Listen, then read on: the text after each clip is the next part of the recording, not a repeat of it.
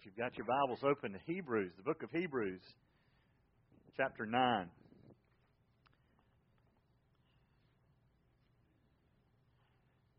Hebrews chapter 9. Did anybody grow up with parents or grandparents that used to talk about the good old days? You ever heard that statement? I remember hearing it from my parents and my grandparents, and then I would hear them say things like, "You got it made." When I was a kid, we used to have to walk to school. 5 miles, uphill, both ways. Does that sound familiar? Anybody ever heard that? In the snow, rain or shine. And we didn't have school lunches. We had to take a potato with us. We'd put it on the stove. You're talking about these big pot-belly heaters, in the middle of the schoolroom. They didn't have those when my parents were kids, but they talked like they did. That's all you had for lunch. Christmas, I was lucky if I got a lump of coal and an orange. First time I heard my daddy say he got an orange, I said, "An orange what?" We do have it made in a lot of ways. My wife has a button she can hit, and her car will crank from inside. There were days when you used to have to crank your car. That's why they call it cranking car. You had to go to the front of it and do like this. Anybody ever have one of those cars? That's how you cranked it. Now they have Volkswagen Beetles that have the little thing, the wind-up thing on the back. I think it's really cute. But I guess it's going back to the days you had to crank the car. Well, we looked last week at the fact that some things are becoming obsolete in the economy of God. And yet the people that the writer of Hebrews is writing to are still longing for the good old days. They're wanting to go back to the way it used to be. Here's a promise that I just learned over my life. And I just believe this is God. Anything that God takes away or changes is always for something better. In fact, the end of chapter 8, it says this old way that you're used to is becoming obsolete. And yet, some people are so comfortable with the way things used to be, they just long for the, quote, good old days. Now, the older I get, there are some things I kind of wish we could go back to. All right? But in the sense of what God has done, folks, you don't want to go back. It's amazing that in the book of Numbers, the children of Israel coming out of Egypt even said, "We want to go back to Egypt."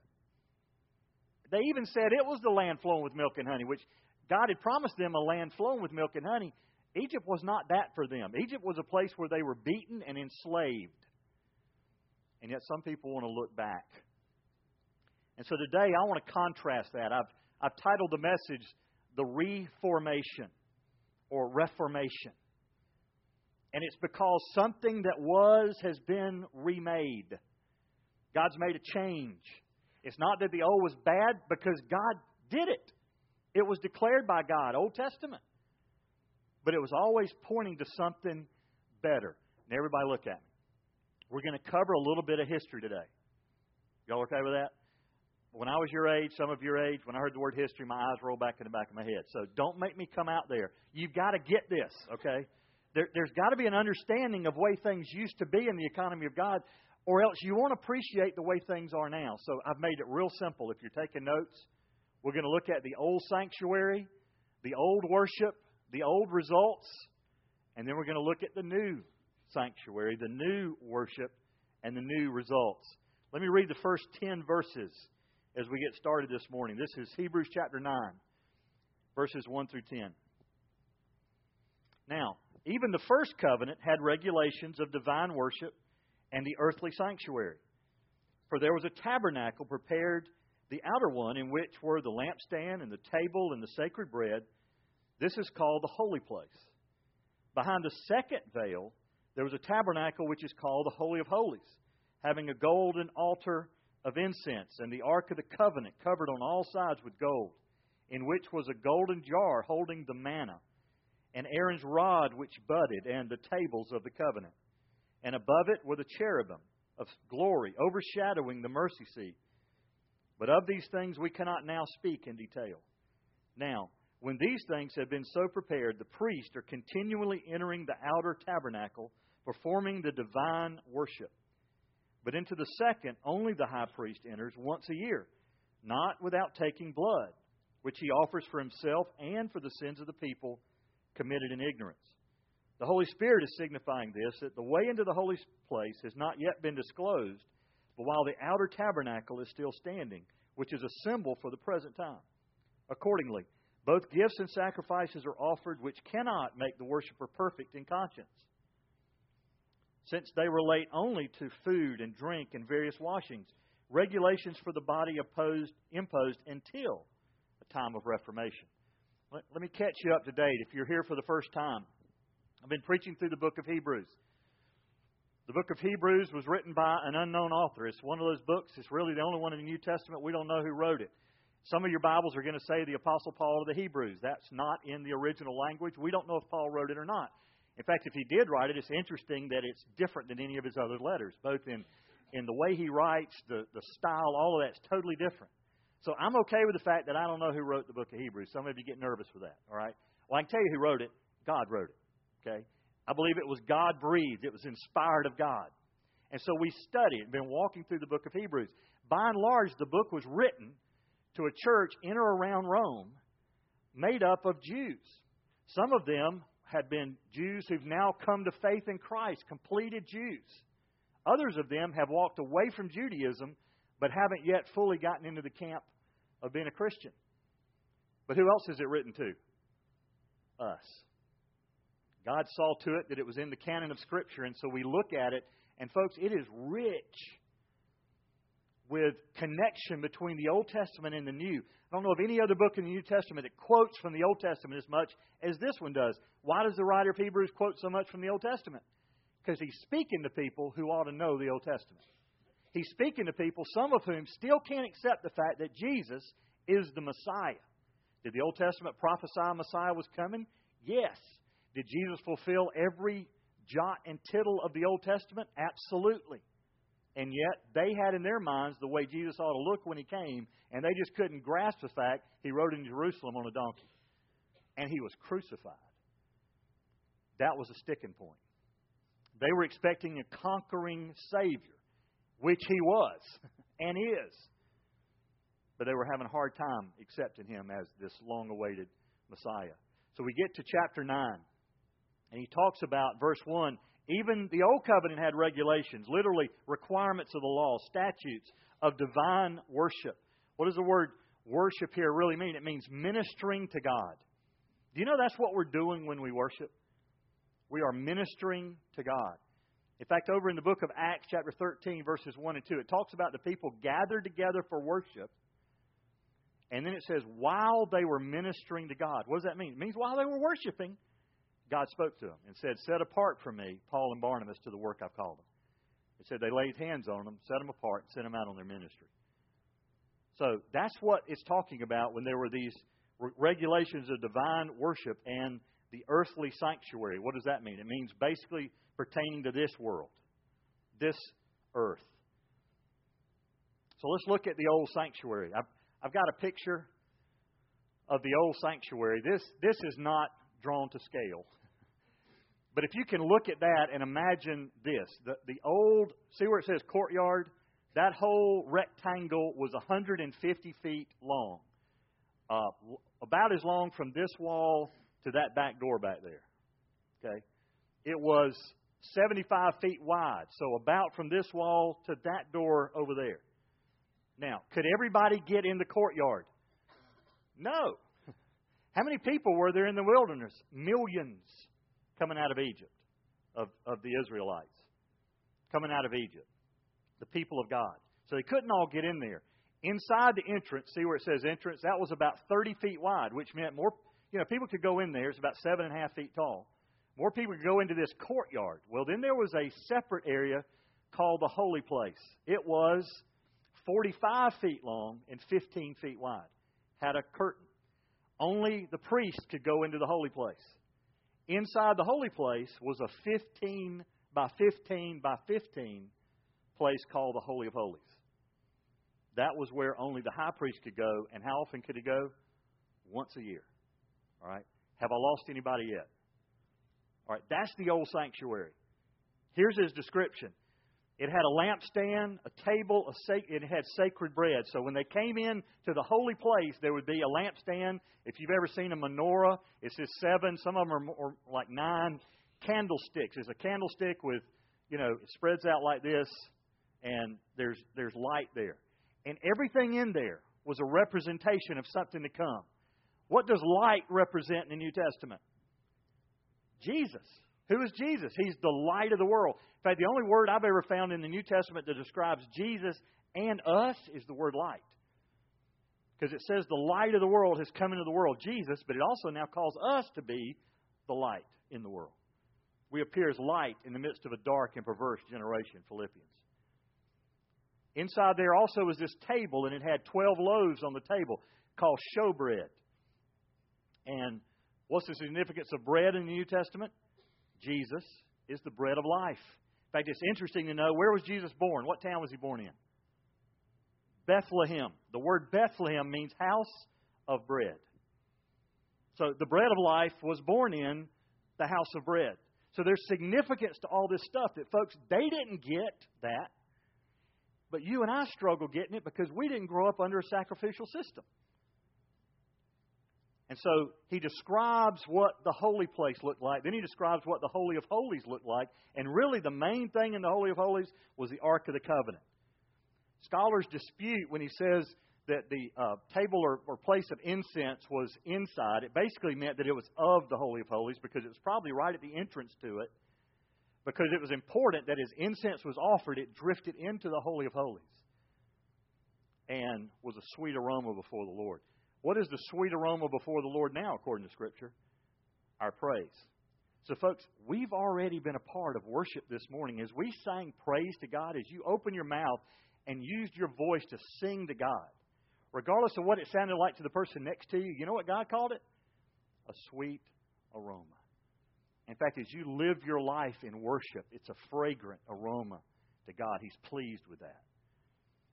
Now, behind the second veil, that's this curtain separating even the holy place, now the Holy of Holies. 15 feet tall, 15 feet wide, 15 feet long. Main thing in there is the Ark of the Covenant. What's the Ark of the Covenant? It was a gold box that contained the Ten Commandments, the tablets of the covenant, the Ten Commandments. Now this is also saying there's something else in there. It was the rod of Aaron was in there. If you go back in the Old Testament, God was about to appoint the priesthood, and so He said, everybody bring a staff. 12 tribes, 12 staffs, bring them out. Let me see them. The next day, the one that buds is the one I've indicated that's going to be the high priest. Well, Aaron's staff, he represented the tribe of Levi. His staff budded. What does that mean? It's kind of like a tree in the spring. It put forth blooms or buds. And so they kept that. What else did they keep? They kept manna. Now imagine this. You're in the wilderness for 40 years. Wasn't a lot to eat in the desert. So what did God provide for them? Manna. It was this gum-like substance that fell overnight. And they could gather enough to eat. In fact, they could gather enough for the Sabbath. So they didn't have to gather it on that day. And they ate that. Well, they kept a jar of that. Why? Because it reminded them of the provision of God. Now, you and I, again, we don't do a lot of that. We don't do a lot of these things that symbolize and remind us of the goodness of God. We probably ought to do more of that. We ought to have more altars in our life that we can go back to and say, this just reminds me of how God provided in this time and place. So they had the manna, they had the rod that budded, they had the table of the covenant.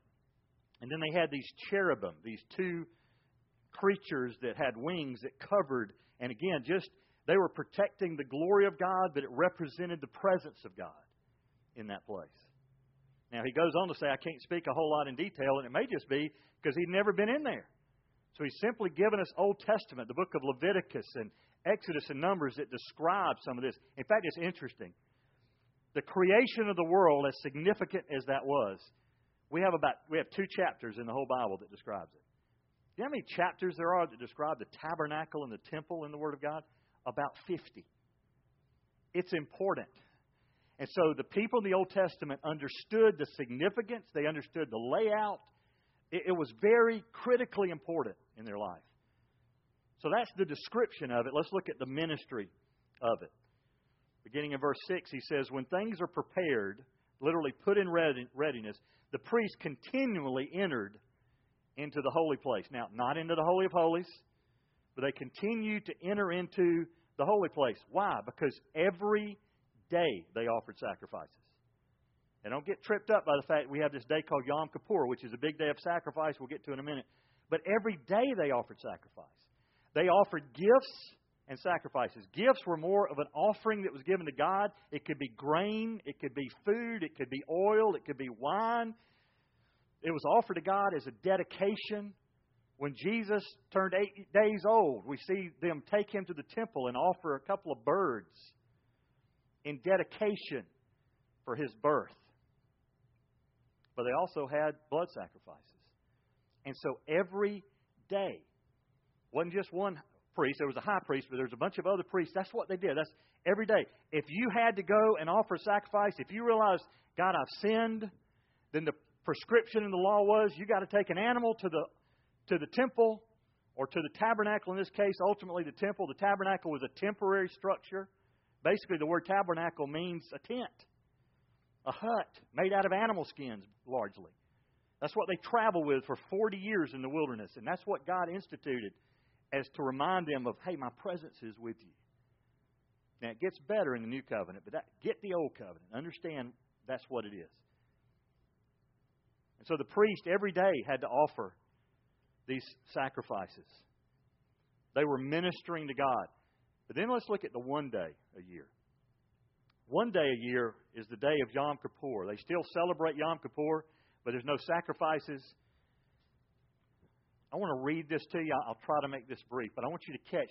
If you're the high priest and Yom Kippur is approaching, 7 days before Yom Kippur, a week before Yom Kippur, you would leave home, you would go to the temple, you would practice what you were going to do behind the veil because you didn't want to mess up. There have been cases where people messed up behind the veil and they didn't come out again. Nadab and Abihu, back in the Old Testament, went behind the veil, weren't authorized to be back there by God, and basically God turned them into 2 piles of ashes. So you were a little afraid. And so you went a week ahead of time to practice, and you were real careful. Don't touch anything that's going to make me unclean for this week. Then on the day of, you'd offer a burnt offering, and you would take a ritual bath. Then the high priest would put on not his normal garments that were very colorful and had very significant meanings to them. He'd put on basically a white linen garment, a linen sash, a white turban on his head to just basically symbolize purity. And he would select a bull to sacrifice for his own sins and the sins of his family. He'd also choose 2 goats. One of them would be designated as the scapegoat. I'll talk about that in just a minute. The one that was scapegoat, they would tie a crimson string around his horns. The other one was going to be a goat of sacrifice unto the Lord. They would put a thread around the goat, and then they'd let them stay there together for a little while. Then he returned to his bull and sacrificed it. He filled the censer with burning coals from the altar. He entered the Holy of Holies. He poured 2 handfuls of incense on the coals so that a cloud of incense covered the mercy seat. He went out again and obtained some of the blood of the bull, and he sprinkled it over the mercy seat and then 7 times on the ground before the cover of the mercy seat. Then he sacrificed the goat and performed the same ritual in the Holy of Holies. He then mixed the blood of the bull and the goat and put it on the horns in the altar. He sprinkled the altar 7 times to consecrate it from uncleanliness of the Israelites. Then came the fun part. They went out to the scapegoat. He placed his hands on the head of the live goat and confessed all the sins of the Israelites and put them on the goat's head. The goat was led away into the desert amidst the jeering of people, saying, "Be gone, bear our sins away." So what was that a picture of? It was a picture of God sending your sins from you. And they'd watch the goat until it disappeared out of sight. I've always thought, I don't want the job of taking that goat out into the desert and making sure it gets lost. Because the last thing you want to have is that thing showing up the next day.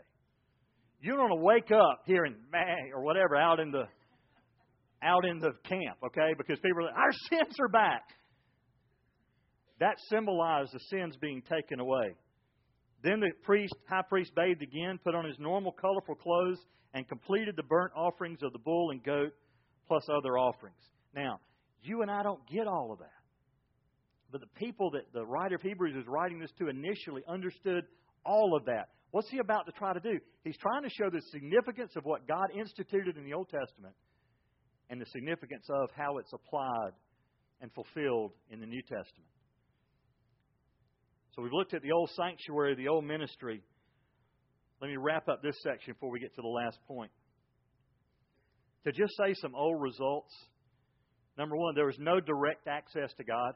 Who got to represent God before the people? The high priest, once a year, got to go into where they believed the presence of God was. Once a year. It only covered in unintentional sins. Did you catch that in Scripture? There was no provision for intentional sins. In fact, the book of Numbers, chapter 15, verses 30 and 31. Jot this down. I think we got the words on the screen. Says this. But the person who does anything defiantly, whether he is a native or an alien, that one is blaspheming the Lord.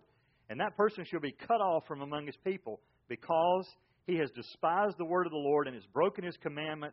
That person shall be completely cut off. His guilt will be on him. Think about that. If you do something intentionally, Yom Kippur doesn't take care of that. I thought about that this week and I thought, wait a minute, what about David? King David, called a man after God's own heart. Did he commit an intentional sin? When he saw Bathsheba taking a bath and decided, I want her. That was intentional. He called her to his own palace. She gets pregnant. So what does he do to cover up? He brings her husband home, and the husband won't go stay with his wife. Why? Because he should have been in battle where David should have been.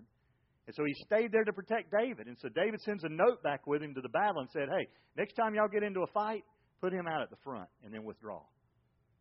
So what does David do? Not only has he committed the sin of adultery, now he's committed the sin of murder.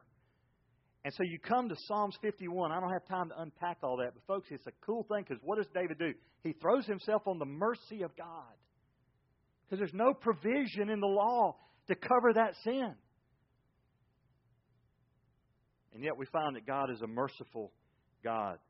Guilt remains, memory remains, and it's only temporary. Folks, they had to do Yom Kippur the next year. In fact, really, the next week, they still made sacrifices. And all that was pointing to this new formation. Quickly, let me look at verses 11 through 14. But. That's a good three-letter word, man. Read Ephesians 2 sometime and just see we were dead in our trespasses and sin, but God, being rich in His mercy. Look here. First 10 verses, this is the way the old was. But when Christ appeared as a high priest of the good things to come, He entered through the greater and more perfect tabernacle, not made with hands, that is to say, not of this creation, and not through the blood of goats and calves, but through His own blood. He entered the holy place once for all, having obtained eternal redemption. For if the blood of goats and bulls and the ashes of a heifer sprinkling those who have been defiled sanctify for the cleansing of the flesh, how much more will the blood of Christ, who through the eternal Spirit offered Himself without blemish to God, cleanse your conscience from dead works to serve the living God? What's the new sanctuary? Folks, the new sanctuary is in heaven. In fact, the last week we looked at the fact that the earthly one was just a shadow. Well, there's got to be an object to cast a shadow. The perfect sanctuary is in heaven. There's a holy of holies in heaven. Who gets to go there? Jesus and us. Did you catch that? Jesus brings us through the blood of Christ, not bulls and goats, not a scapegoat, but Jesus brings us through His own blood. In fact, Ephesians 2 puts it this way. But God, being rich in mercy because of His great love which He loved us, even when we were dead in our transgressions, made us alive together with Christ. By grace you've been saved. And raised us up with Him and seated us with Him in the heavenly places in Christ Jesus. What happened to the earthly holy of holies? When Jesus died on the cross, that veil that scholars have said 4 horses could have been tied on each side of it and couldn't have possibly pulled it apart. The veil was ripped top to bottom. As if the finger of God just said, it's finished. You now come into the presence of God boldly, according to Hebrews chapter 4. Why? Because of the blood of Christ. We don't walk in there based on our merit. It's not because I've memorized a bunch of Scripture or the fact I'm a preacher or anything we've ever done. It's because of Jesus that I have access to the throne room of God. It's a perfect tabernacle. It's not made with human hands. It's not of this world.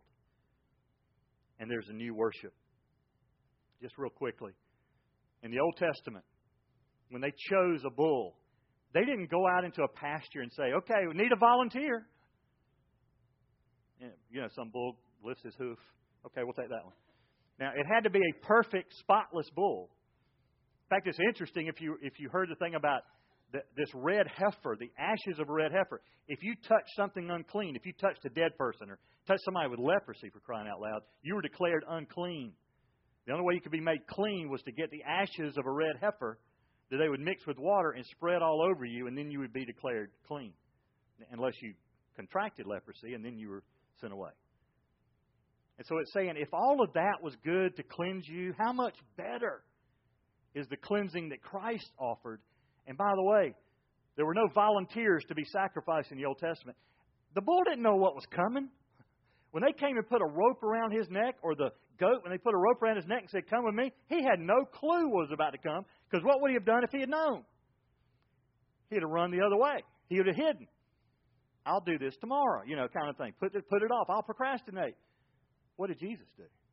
He willingly left heaven, came to earth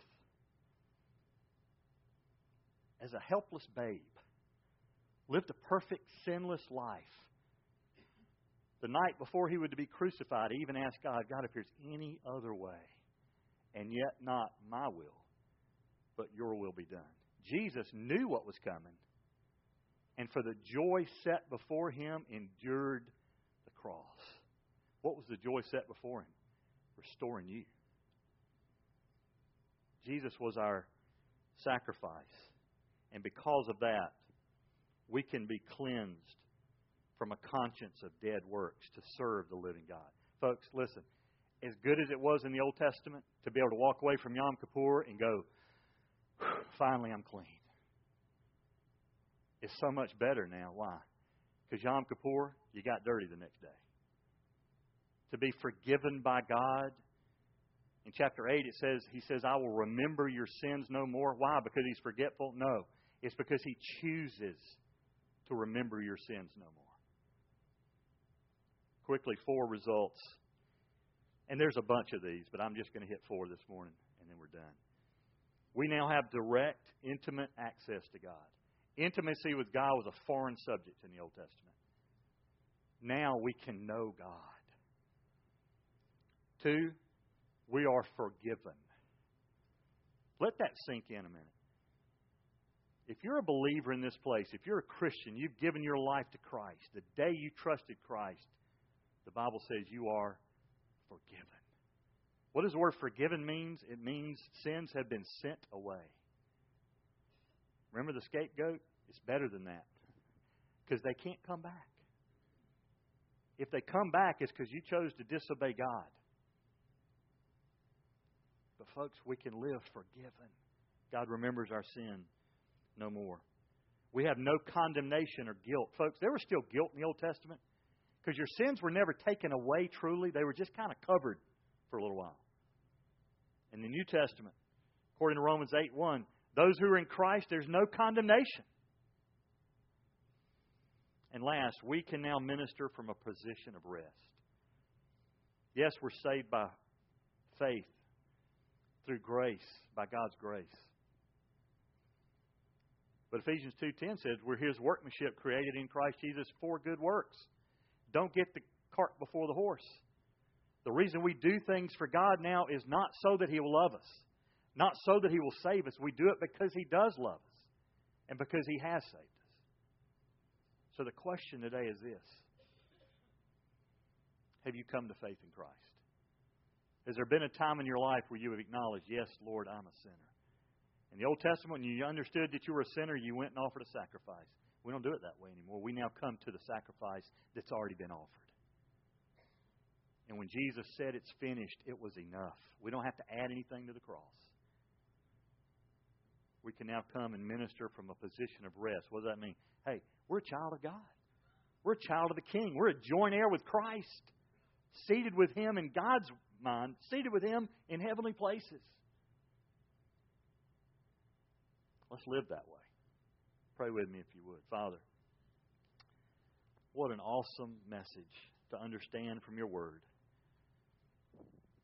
that the new has come. There's been a reformation. The old has become obsolete. In fact, within a few short years of the writing of this book, the temple would be destroyed.